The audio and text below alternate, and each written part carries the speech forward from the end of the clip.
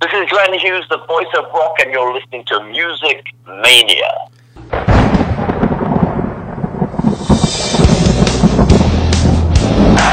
You ready for some screaming heavy metal? We rock! But the evil that men do lives on. We gonna bang your head! You are now listening to the Music Mania podcast, brought to you by CD Warehouse in Gladstone, the #1 hard rock podcast in the Midwest, featuring hard-hitting interviews with rock's living legends. And now, here's your host, Clint Schweitzer. Thank you for joining us on another edition of the Music Mania podcast. I am your host, Clint Schweitzer. Your money stays and plays with us right here because you know the songs. On this show, we tell you the stories, and this summer marks the return of the Snake.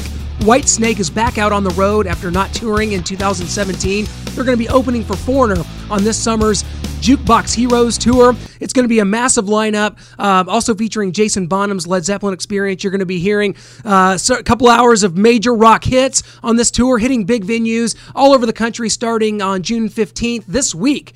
It's going to all be starting for the Jukebox Heroes Tour. So we're going to be talking with Whitesnake guitarist Joel Hoekstra on this show, talking about his involvement with Whitesnake. He's been in the band 4 years now. Going to be discussing the band's upcoming album, Flesh and Blood, which got pushed back until February. We're going to be talking to him about what happened there, why the album got pushed back. Also, the fact that he tours with Cher, also Trans-Siberian Orchestra. Joel Hoekstra, one of the busier guys in rock, man. He is everywhere, and he's been in Whitesnake for 4 years now, and he's going to talk about just how much fun David Coverdale is having with this version of the band. You talk about great musicianship.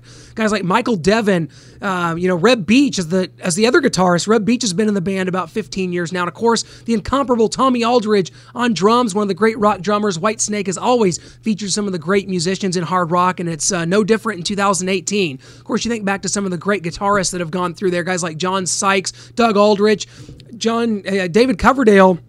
He works with the best, and that's what you see here. That's what this tour is going to be, and of course, it's all going to kind of point towards their album being released early next year, and then probably a lot of touring from Whitesnake off of that album. But this is going to give you a little taste. The greatest hits are going to be presented here at the Jukebox Heroes Tour, on tour with Foreigner. It's going to be a great bill. Look forward to that hitting Kansas City here on July 17th.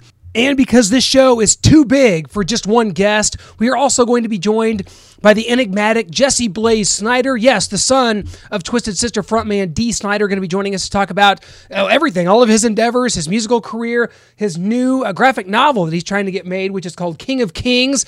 Kind of a satire. I mean, it's awesome. I've checked this out. JesseBlaze.com. You could check out kind of the concept and some of the artwork done on this thing. It's going to be awesome. He's got his dad in one of the promo videos. Dee Snider's playing the part of Odin. It's just awesome stuff. JesseBlaze.com. So we're going to, in our second segment, going to be joined by Jesse Blaze Snyder. So a lot of big things coming up here. So excited about this show. Before we do that, I've got to tell you about our sponsor, CD Warehouse in Gladstone, Missouri, for over 22 years, a staple of the Northland. I bought 95% of the music that I still own today from CD Warehouse in Gladstone. Guys, they buy, sell, and trade CDs, DVDs, vinyl, and more. You can catch them on Antioch Road in Gladstone, guys, for over 20 years. There is nothing like the record store experience. Keep that alive. Go see my buddy Randy Ringer at CD Warehouse. They will give you a discount, or it's on us.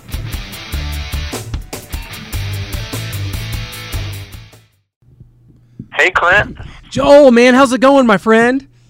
It's going great. Thank you for switching over to phone for me. Oh, no problem. It's funny. I think the last time we had you on Skype, you were somewhere in Norway or something, and it was just kind of funny thinking back. It's been a couple years now, though, and been busy since. Man, how's everything been going?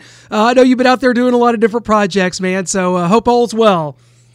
Everything's great, man. Thank you. Well, yeah. I did have one big disappointment. I tell you, I went to see Trans-Siberian Orchestra for the first time this December, and it just happened to be one of the days you were somewhere else.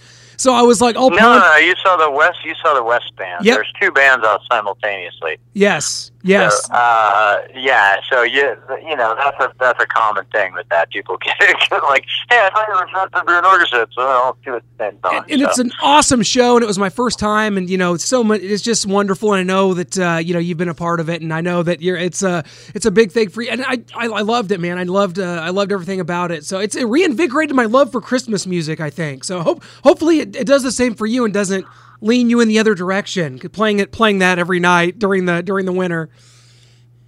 It doesn't do anything in that regard to me. I just enjoy doing the gig, you know, more than anything. It's like it's tradition for me at this point, man. I've been doing it since 2010, so it's like not Christmas without doing TSO for me at this point. So I next time I'm gonna have to get to one of the ones you're at, no doubt next winter. But you got a lot going on, of course, in between right now. Probably I'm guessing in the middle of rehearsals for this for the upcoming tour with Whitesnake and Foreigner. A lot of press. A lot of positive press about this so far.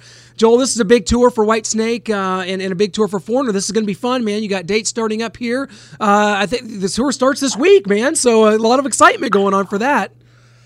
Yeah, absolutely. I mean, we just wrapped rehearsals here in LA. I'm the last one in the room because I'm going straight to LAX from here and taking a red eye. So, yeah, we just wrapped rehearsals, and the reason being is it takes the gear now has to make its way across the country to Maine, where the tour is going to start. We've been in LA rehearsing, so we got to give the gear a few days to get out there to Maine, and then we fire it up on June 15th, man. So Jason Bonham, Whitesnake, Foreigner, not a bad bill. This is a great bill, and just kind of you know wrapping rehearsals and just kind of talk about what kind of a set that the fans can kind of expect from Whitesnake, of course, going on before Foreigner on this tour.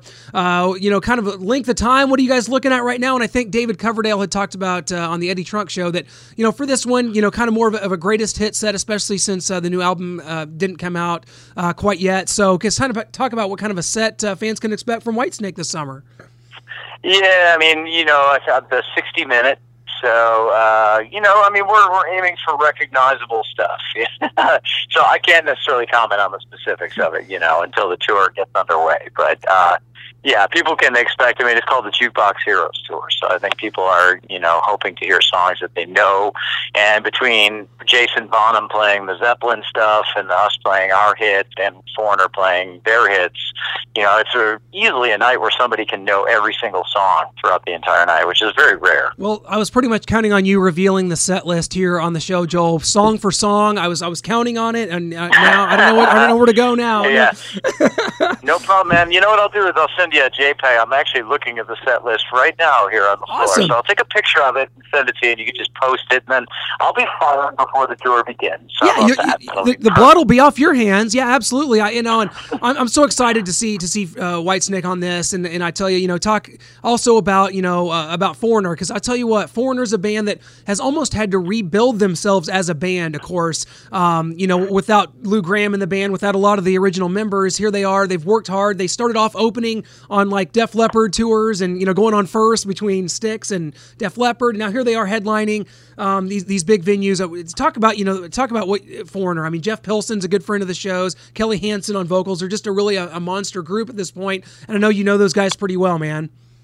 Yeah, I mean, I filled in for Mick Jones in 2011 when he was sick, so I've actually played with them briefly, you know, to help out, and so they're all good friends of mine, and you know, look, most of these guys have been in the band way longer than the original members were. So, I mean, it gets to the point where it's like, why are people complaining about that? I don't know. They're an incredible sounding lineup. I mean, it's really some of the best musicians on the scene in that band, and you know, especially, I mean, you named two of them right there. I mean, Kelly Hansen is just kind of like from another planet in terms of what he's doing with delivering that material. So, you know, it's going to be great to be out with those guys. They're great guys too. I mean, so like, you know, from a friendship perspective, but obviously a musical perspective, hearing them, you know, play great every night, it's going to be a pleasure.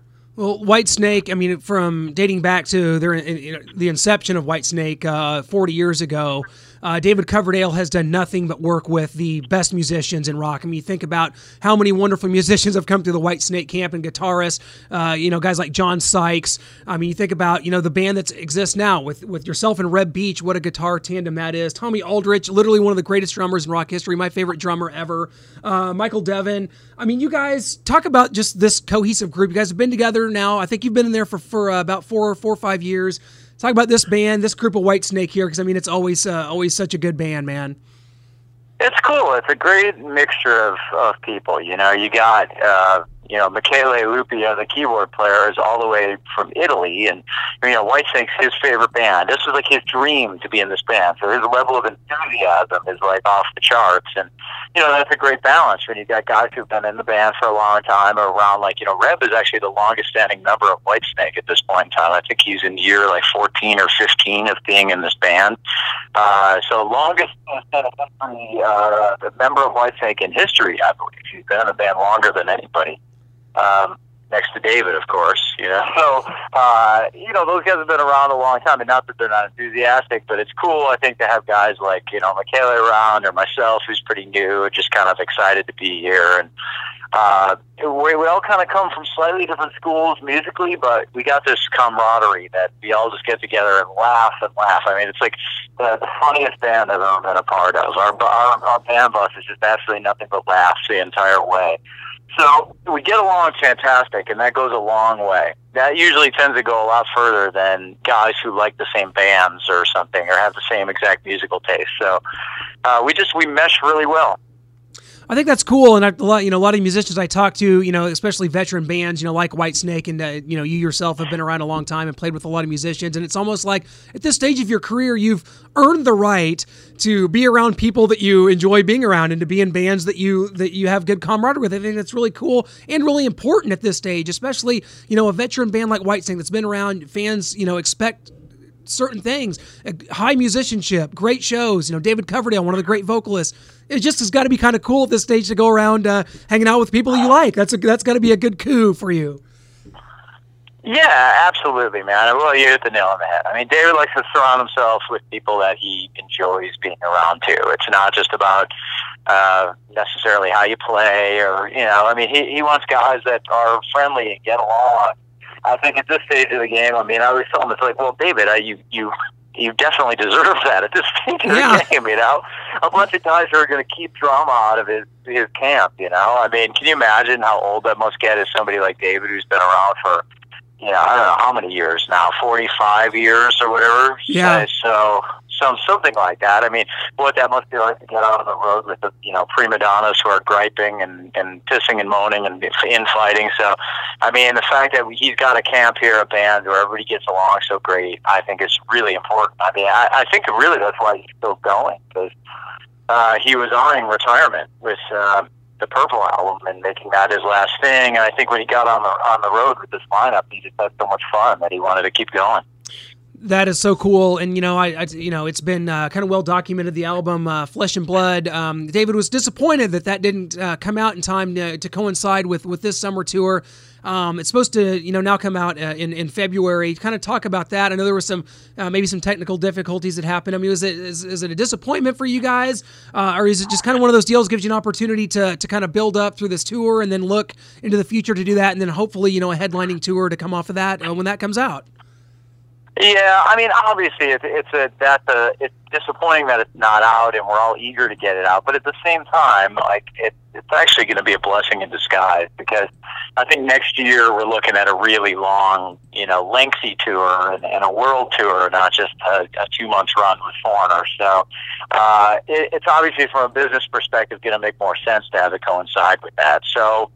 While in the short run it's disappointing and everybody's kind of eager to get it out there, because the label is very happy with it and all the songs, and it sounds really great, but it's obviously from a business standpoint, it is going to make more sense to have it come out early next year. So it'll be a blessing. And how important is this album for you? Being a part of the recording, being a part of perhaps the writing and everything that goes into it, for you to establish yourself, in this band. 4 years in, you talked about Reb being in there for over a decade, and this kind of solidifies you as a member of Whitesnake. To be on an album like this. I mean, that's got to be a big deal for you personally.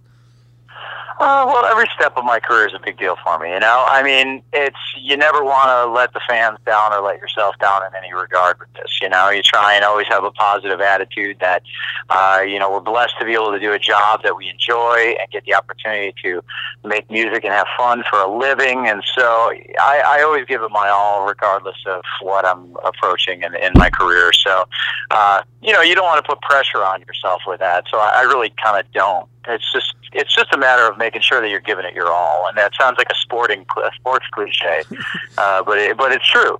You know, you want to make sure you're giving it everything you have with everything you do in music. Well, you know, that bleeds over into what I want to talk about next, which is here in August in Atlantic City, you have some shows coming up with Cher.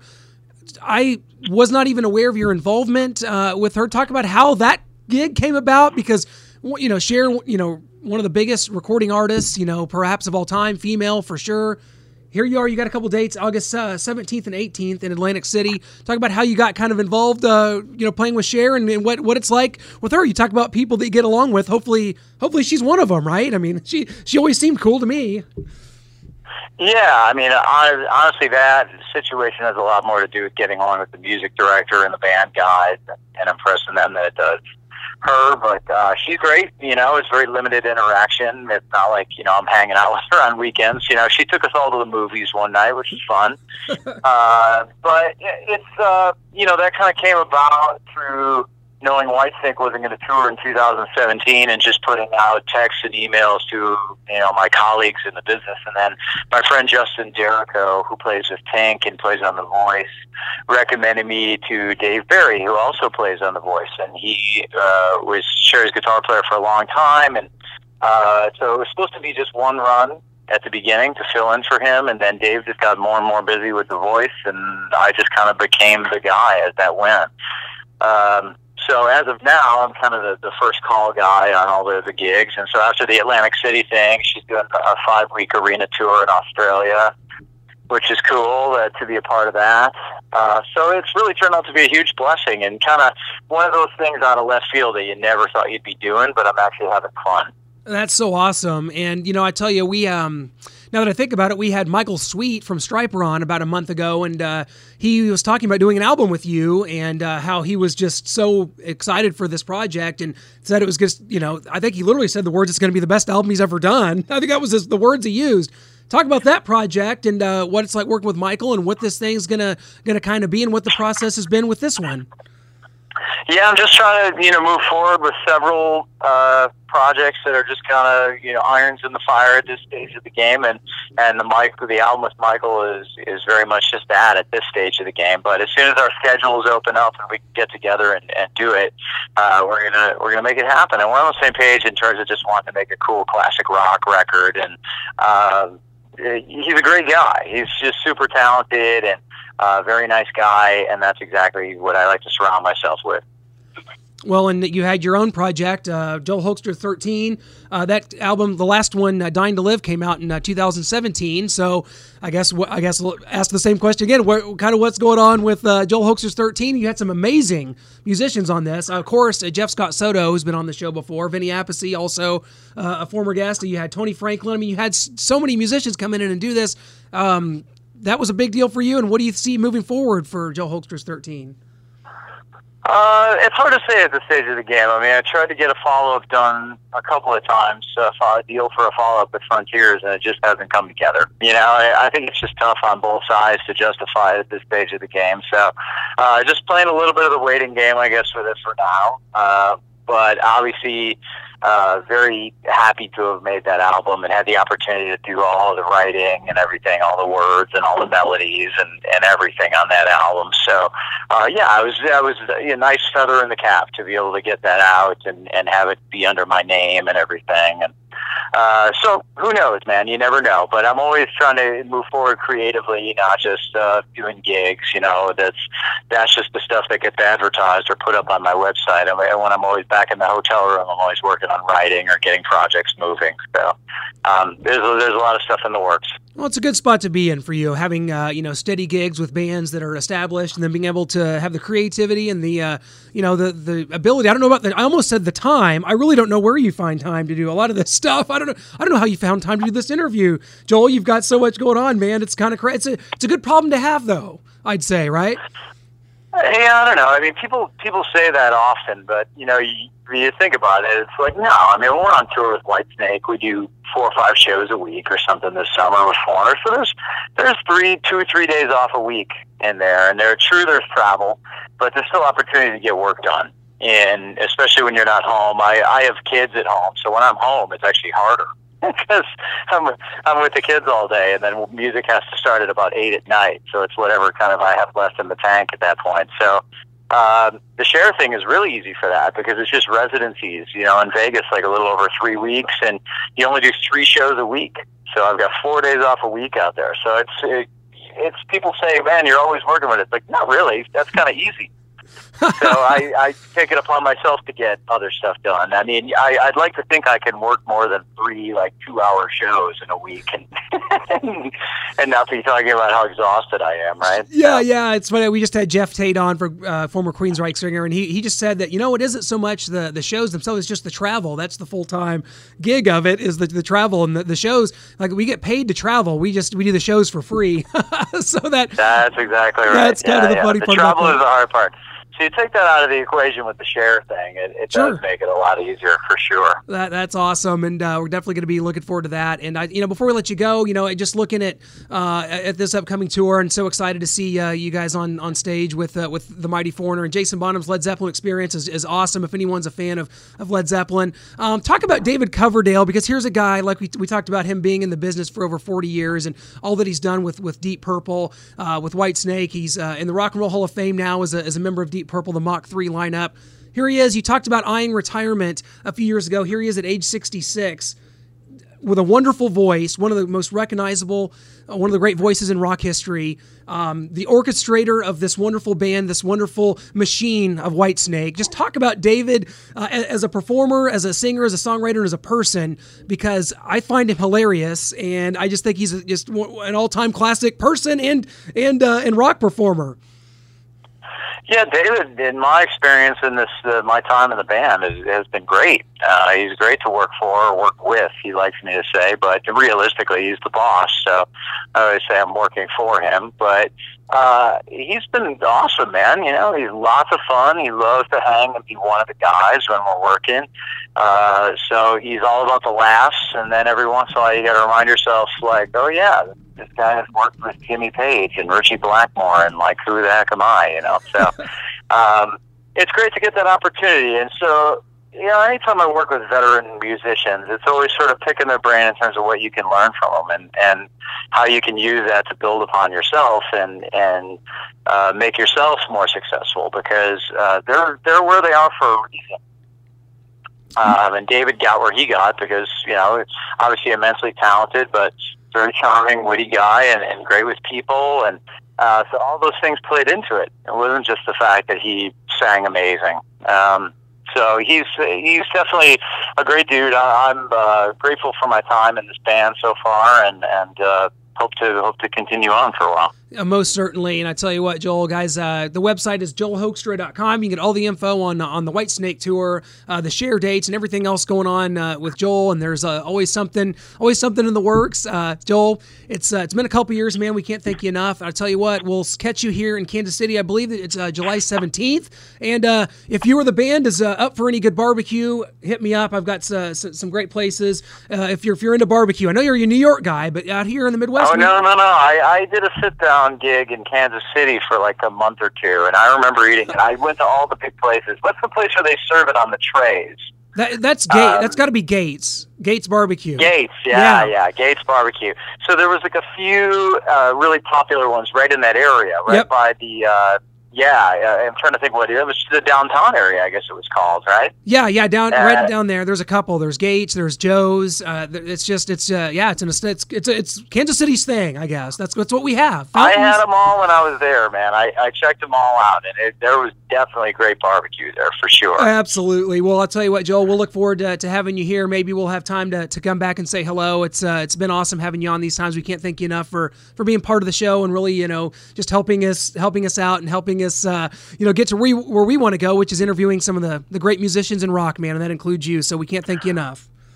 Well, likewise, brother, man. It goes right back at you. Thanks for the support and thanks for the exposure and all that good stuff. I totally appreciate it. Always, man. We'll see you in Kansas City here in about a month. Best of luck, and we'll be watching, man. Thanks a lot. Great. Thank you, Clint. Thanks a lot, Joel. Appreciate it. Talk soon. Bye-bye. Well, it was great to catch up with our guy, Joel Hoekstra, and can't wait to catch up with him when they get to Kansas City for the Jukebox Heroes Tour with Jason Bonham's Led Zeppelin Experience. And, of course, Foreigner, what a tour that's going to be. A night of hits, a night of arena rock hits, and that's all you can ask for on a summer tour. It's going to be great here in Kansas City, July 17th. So be sure to go to joelhoekstra.com to check out all the info on Joel, all the projects he's done and that he's up to. He's got a lot going on. Can't wait to hear this album with he and Michael Sweet from Stryper. That's going to be really cool. Huge fan of Michael's. He's been on this show now a couple of times as well. Just a pleasure to have you here on the Music Mania podcast and interview. A couple years in the making. We've talked before. It's a great time now to bring you on with the project you have coming up. This is an ambitious project, if I may say so myself. I was just checking out some of the early stuff you sent me on this graphic novel. It's called King of Kings. It's going to be 160 pages. First off, before we get into some of the specifics, where did you come up with the concept for this? I know this has been a passion of yours for many years. Just kind of lay the groundwork for how this thing came about. Well, I tell you what, it's really interesting, and I'll tell a quick story to kind of like put it into some perspective for people. Like, this is really like a dream project for me, and it was not it wasn't my initial idea. You ever hear that story about the guy who's like stuck in the flood and the flood's coming and he's on his roof and he's praying to God and God sends him a rowboat and then a bigger boat and then a helicopter and he's like, nah, God's going to save me. And he gets up to heaven and he's like, hey, God, you made me look like a fool. I told everybody you're going to save me. What the hell? And he's like, I sent a boat and a bigger boat and a helicopter. What are you waiting for?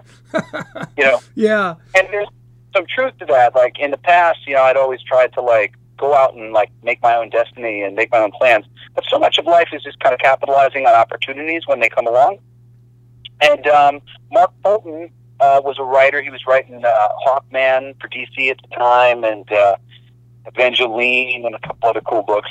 And he just approached me at random kind of. Said, hey, I like your work and you seem like a nice guy and I got this idea for a book, but it's like kind of about music, and I don't really know anything about music. And I was like, all right, well, we'll meet up at New York Comic Con and we'll talk about it. So he pitched me on a book called Odin and the Gods of Rock, which was going to be Odin and company, his kids' band, that basically is like a behind the music on where it went wrong or whatever. And the first thing I said to him was, can we make Jesus the bad guy? And he said, okay, and he laughed, and I was like, all right, if you'll laugh at that, like I'm down, and really, it blossomed into what is just a dream project for me. I mean, one of my biggest influences as a creative person is Monty Python, and just very quickly, I just wanted to bring to life, that Terry Gilliam God, that you see occasionally in the Monty Python bits, of just like really just to bring that to life, this sort of silly notion that we have of God and these silly notions that we have about religion. It's funny, when we started the book, I was an atheist, and but I was an atheist who's like a follower of Christ and a follower of Buddha. Like I'm a turn the other cheek guy, and I think those are all great people that are worth emulating. I just don't believe in the dogma associated with them, or at least I didn't. Well, I still don't really believe in the dogma, but I didn't really believe in much of like the magic or anything associated with them as well. But I separately kind of had like a bit of a spiritual awakening due to depression and body pain issues and stuff, and trying to get over that stuff while I was researching this book and writing it for the past 7 years. I mean, it's been a lot of dancing around, co-writing. Mark's in Jersey, I'm out here. Everybody's all over the country. So some of the prep and design work and writing of the scripts and stuff took a while, especially to get it right. But it was amazing, to go from a really abstract idea of everything that I was looking at as I was researching to sort of an idea where I was like, some of this may be true. Awesome. That's great. That's great. And you got a couple. You got some promo videos on this thing that I've seen, which is hilarious. One of which is you as Jesus, which you kind of mentioned earlier, and the other which is your dad, Dee Snider, as Odin. Great look for him, by the way, and great look as Jesus for you. Those great promo videos, man. Loved them. Thank you. Yeah, he nailed it. It was so funny. When you're doing a comic book, it's you can do still images and stuff, and we're actually finishing our final video. This was kind of our two pre-sale weeks or whatever, prior to our press release and stuff, which goes out next week, and our final video, which is our behind the scenes stuff. But we wanted to do stuff that was a little bit more fun because we felt like the comic book, is really for a much larger audience than just the comic book audience. It's really for people who love music. It's for people who love, conversation about difficult subjects and like to laugh about the stuff that so many people try to make sacrosanct and make hard to have a conversation about. The reality is so much of these religions, they're all the same. I mean, if I took a bunch of quotes from Muhammad, out of context, and I just told them to you, and I tried to tell you who said this, Jesus or Muhammad, you'd be really surprised about a lot of the things that he said. There are other contexts in which, people will then frame the thing of well, yeah, but he's saying that he wants to hurt the infidels, whatever else. Yeah, a lot of the religions are formed in a certain amount of fear for different beings or people or whatever. But all of the religions have those aspects, to some degree. And, we can't focus on that. If you're trying to make a relationship work, and I think we want to make the planet work, you can't focus on the problems. You got to focus on all your common ground, and you got to, move your conversation forward to new ideas. And I think the more we have that positive conversation, and I really hope this is a positive conversation starter, it's not meant to be bitter. There are some real reasons to be bitter if you're a Norse religion person. I mean, people were tortured and killed in the name of Jesus Christ, and Jesus never would have friggin' went for that in a million years. And, there are reasons to be upset about these things, but we've chosen not to, be upset. We've chosen to laugh about it a little bit and just go, ha, ha, ha, yeah, it was a little long ago. But these things, these things happened, and this is kind of stupid. This isn't what Jesus would do, and, this isn't really, we aren't all caricatures of ourselves. There's much deeper things going on here. When you get down to it, they're all very similar kind of things that they're trying to accomplish. Togetherness, bring together their community, empower their community, and protect their community from whatever forces they think may be opposed to their best interest. And this is just something that we all do, and we can't demonize each other, for doing it. Well, I think this is hilarious, and just going through what I've seen so far in the previews, and the illustrations are unbelievable. And I know you've been doing this for a long time, and I know that you've been interested in this kind of art and comic books and things like that, and you've been doing it a while. But also, you got an Indiegogo going on right now too, where you can help back this thing. Talk about how people can get involved and back in the project, and some of the cool stuff they can get if they donate to the campaign. Yeah, absolutely. Yeah, I've written for Marvel and DC and Disney, Pixar, and the Muppets and stuff. And, I was very frustrated with the system, and I went out of my way to make this, the greatest kind of project I could make, and do it the right way. And we were funding it ourselves completely. I mean, I was. Until I had a fire that took out my office at the end of last year. And then it was just a bit of too much of a strain on my family to keep going. So we're 2/3 of the way done. And to, go to print and do all these cool, fun things that we want to do, we need $50K to raise. I think we've got we're getting close to 10,000 right now. And we got a lot of cool perks. We're doing a really cool King of Kings concert. We got a lot of cool concert perks. Me and my father recorded a single, a promotional single as Odin and Thor singing. and we won an award for it while I was, finishing the project to get it off the ground. And we did an animated music video for it, as well as the promo videos, the wrestling promo videos. So you can go see all the videos on our Indiegogo, and you can buy the book in various forms. We got cool fan packs and some really cool concert exclusives for the gig on the 21st of July at the Whiskey Go-Go. And actually, a cool announcement, you're the first people to know because I haven't been able to make a post today. We're going to be basically previewing my father's new album, For the Love of Metal, during the meet and greet, and then before the show starts, and then songs throughout the night. He'll be playing his new single live that night too, and then also he and I are going to sing together on that song that we won the award for King of Kings, and sing that for the first time. So it's gonna be a fun time. We got it's gonna be a big party. It's gonna be our kind of celebration to wrap all this up, and yeah, please check out the Indiegogo and back us, and tell anybody who you think can take a joke about religion and has been waiting for this shit said. That's awesome, and I was looking at this concert, but that's so great that you're going to be doing, because we're looking forward to Dee's solo album coming out, and it's going to be great. Yeah, you got some other friends coming out for this. Ira Black from Wasp is going to be there. You got Andre Holmes, Rachel Lauren, Cherokee Fortune. This is at the Whiskey on July 21st. So check that out right now. You can get tickets right now, only $25. That's going to be an insane. I mean, Ira Black, one of my favorite guitarists. You got some great lineup here. It's going to be fun, man. How cool is that? Oh yeah, he's one of my best friends. I mean, it's really a fun night. Andre Padre is my songwriting partner. He and I have a little production company called The Good Shepherds, and we're producing some stuff for Rachel Lauren and her new album, and we're producing some stuff for Cherokee Fortune, and they're two of my favorite, LA vocalists, even though Rachel's in New York, but she's out here a bunch, and so I had to get them down. And then Ira's one of my best friends, and Ira's playing with freaking Dokken right now and Morbid Angel. And I love him. He's one of the greatest guitarists in fucking rock. So I had to bring in my peeps and make it a party. So we may make a few more little announcements here or there. I mean, we already are doing a lot. My friends Fall Silent, who are backing me up as my backing band, and they're opening up the show. They're a killer metal band.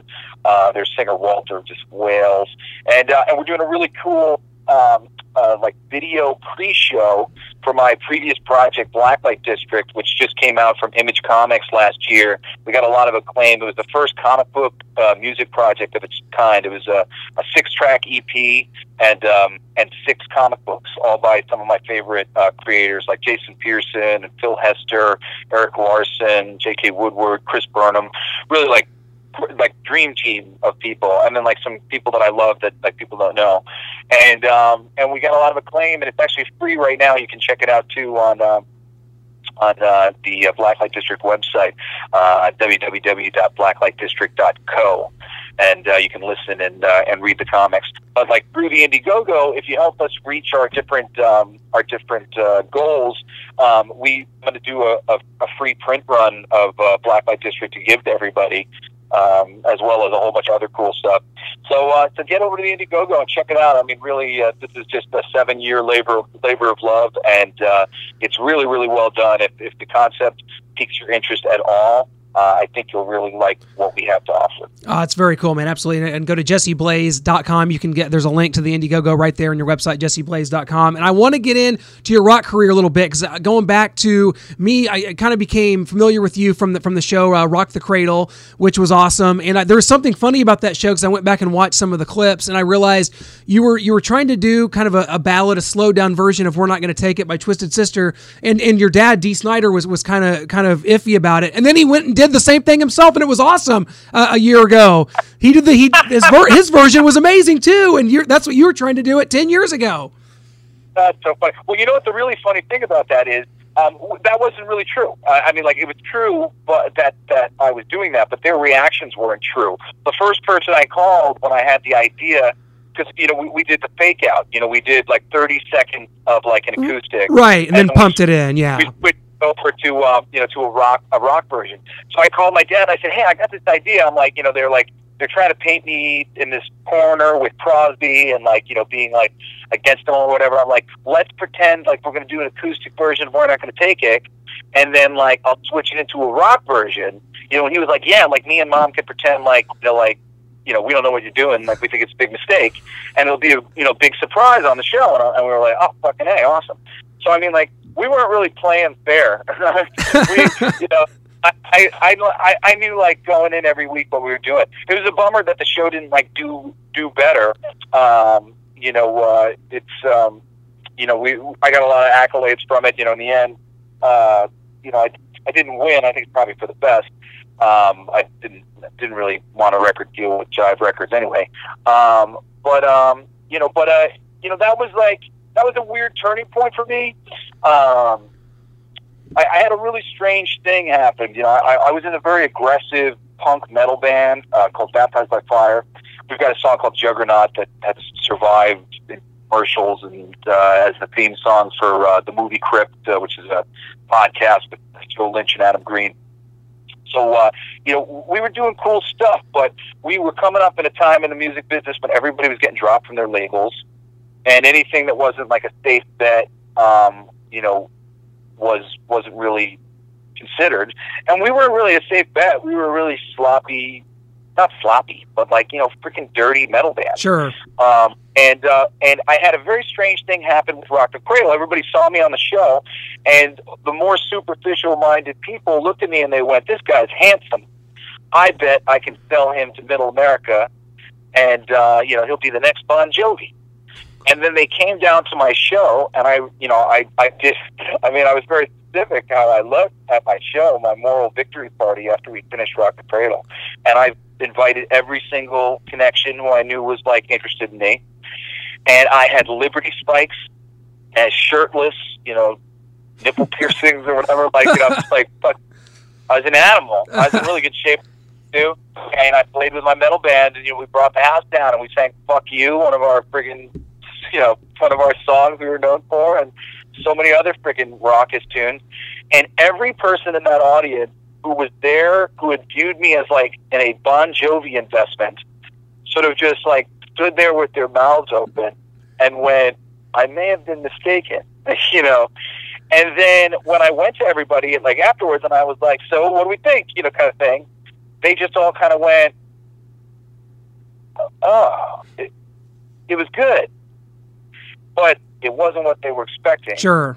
It wasn't what they had in mind, and they didn't know exactly how to, like, what they were going to do to pitch this or whatever.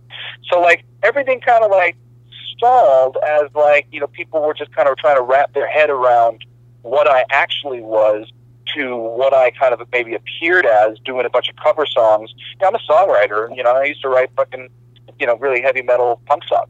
You know, and I write a freaking slew of shit because, I mean, after that experience, I got really pissed off because it was just such a middling, you know, it would have been one thing if people were like, I hate this shit, you got to change what you're doing.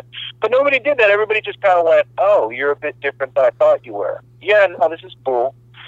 Yeah. And it just didn't go anywhere. And I was just like, fuck, man, I hate a middle-of-the-road reaction. I'm just like, you know, like, I'm not in it for that. That's like, that really just, like, ticked me off. So I kind of set out to just write with everybody that I could and to prove that, like, I could do anything. And, you know, what I had chosen to do was kind of simplistic, you know, punk metal stuff, you know, whatever. And I was like, you know, they can't appreciate, you know, what I was trying to do, but they'll see once I freaking write every single genre under the sun and, you know, demonstrate my ability. So basically that's what I did. And I did, like, a lot of placements for, you know, 6-7 years. Like, yeah, I was on Monday Night Football with my song Promised Land, and NASCAR with Crank It Up, and Alive in the movie Reach Me, and they were using that to promote that on the trailers on TV. And, you know, we just had, you know, song after song after song, you know, they were getting licensed. And I mean, it's a lot of work to freaking get these things licensed, and they don't pay, like, huge, and it's not like, you know, getting your album, you know, to a label and, like, getting it promoted. But for me, you know, I'm a songwriter first and foremost, and I wanted to do it, you know, kind of as a worker man writing songs. So, you know, it all culminated pretty nice with me winning that award, you know, for that song that I recorded with my pops. And, you know, and now I've just been, you know, producing other people while I work on, bringing my own stuff forward. And at the gig on the 21st, I think I'm actually going to be releasing like a little double single. At the same time, I have a song called Knockout that I'm sitting on, and it's a really good one. So I'll be putting something out again soon. But yeah, I mean, that's basically what happened to me. I went underground and became a songwriter and wrote my ass off, and now I'm planning my breakout. Absolutely, and that's kind of what my follow-up question was going to be, because to me, and this is coming from someone that's as big a fan of Twisted Sister as you'll ever find. I was at Twisted Sister's last ever show in America in South Dakota. I've always felt that Dee Snider is probably one of the top 5 greatest rock frontmen of all time, and you possess a lot of that natural ability. You could see it. I mean, in things you've done and in the music you've done. Where do you see your musical career kind of going from here, especially with all this other stuff you're doing? I know you've had a lot of things that you've done that maybe people don't even know about. You mentioned Monday Night Football and the movie Reach Me and things like that. Where do you see it going from here? Well, I've got a lot of plans, but a lot of them are secret. Fair enough. My main plan is to produce other people. I'm really prolific. I write. I mean, I'm sitting on 500 killer hooks. I tend to write the hook and then I'll move on, just so that I can collaborate on the rest of whatever it might be with the people I'm working with. But I've been sitting on things for so long. I haven't had the ability to move forward very quickly. But I finally, have found all the relationships that I needed to be able to just kind of start moving forward without a budget and just produce people and produce music and get things done. So I'm starting to get a real bit of wind underneath me in what I can get done on my own, where over the past decade I'd always been at people's mercy, or having to pay money like everybody else to get things done. But as I've empowered myself to help other people, I've empowered myself to help myself. So I'm gearing up for a little writing retreat with one of my producers for a month, where he and I are planning to bang out 2 albums. What'll actually be done with those and what you guys will end up seeing, I can't really talk about, because I have kind of an interesting plan. Sure. But yeah, I'm prolific, and I'm not going away, and I'm just going to keep on doing this until people go, oh, wait a second, so-and-so has made music, and it's very good. Look at this. My plan is to change the world, save the world. That's why I make music. I said at the beginning, I have a lot of health problems. I got hit by a car when I was 11.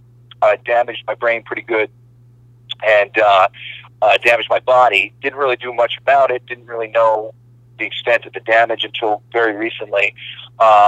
Over the past 6 years, I came to excruciating pain in my body. I had a lot of things come to head in relationships and just sort of problems that I have in my brain. There's certain things that I can do really well, which is the hard things. Things that other people have difficulty doing. I hope that I can do it. But little things sometimes are really hard for me.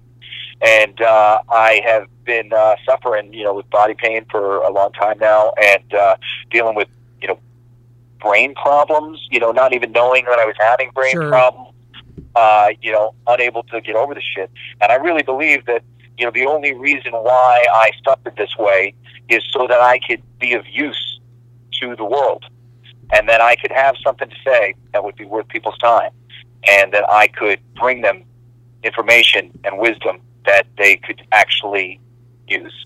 And if I couldn't do any of that, what would be the point of me trying to be a musician anyway and try to tell stories? And, I needed to suffer, and I needed to learn these things so that I could bring messages and wisdom to people. And, I'm trying to save the world in a hell of a lot more ways than just music and writing. But that's always been my goal. When I was a kid, my dad was a rock star, and I wasn't. And you really feel that if your father's recognizable and people, or mother, whatever, and you get you get a few instances of people being very enthusiastic about your parent and having absolutely no interest in you. And it just puts a real bit of smallness within you. You know, my dad had it. He thought he got that back. And then I kind of got it even more so, just, you know, being beside a rock God. You know, you got to be able to take all of these things, you know, and put into something so that it's all worth it. You know, the Muppets, for me, was a saving grace. You know, these idiots who couldn't get anything right, you know, they made me feel like I wasn't as bad as them and I could get it right. And, you know, that was like my love with art and wanting to entertain people and make people's life better with art. And, you know, I've been like forever trying to basically, you know, settle the scales for all the people who have inspired me, starting with my father and Jim Henson and Gene Roddenberry and comic creators and filmmakers and all these different people. So, you know, for me, it's all about changing the world and making it a better place and taking the pain that I've experienced and putting it to good use. So I'm not going anywhere.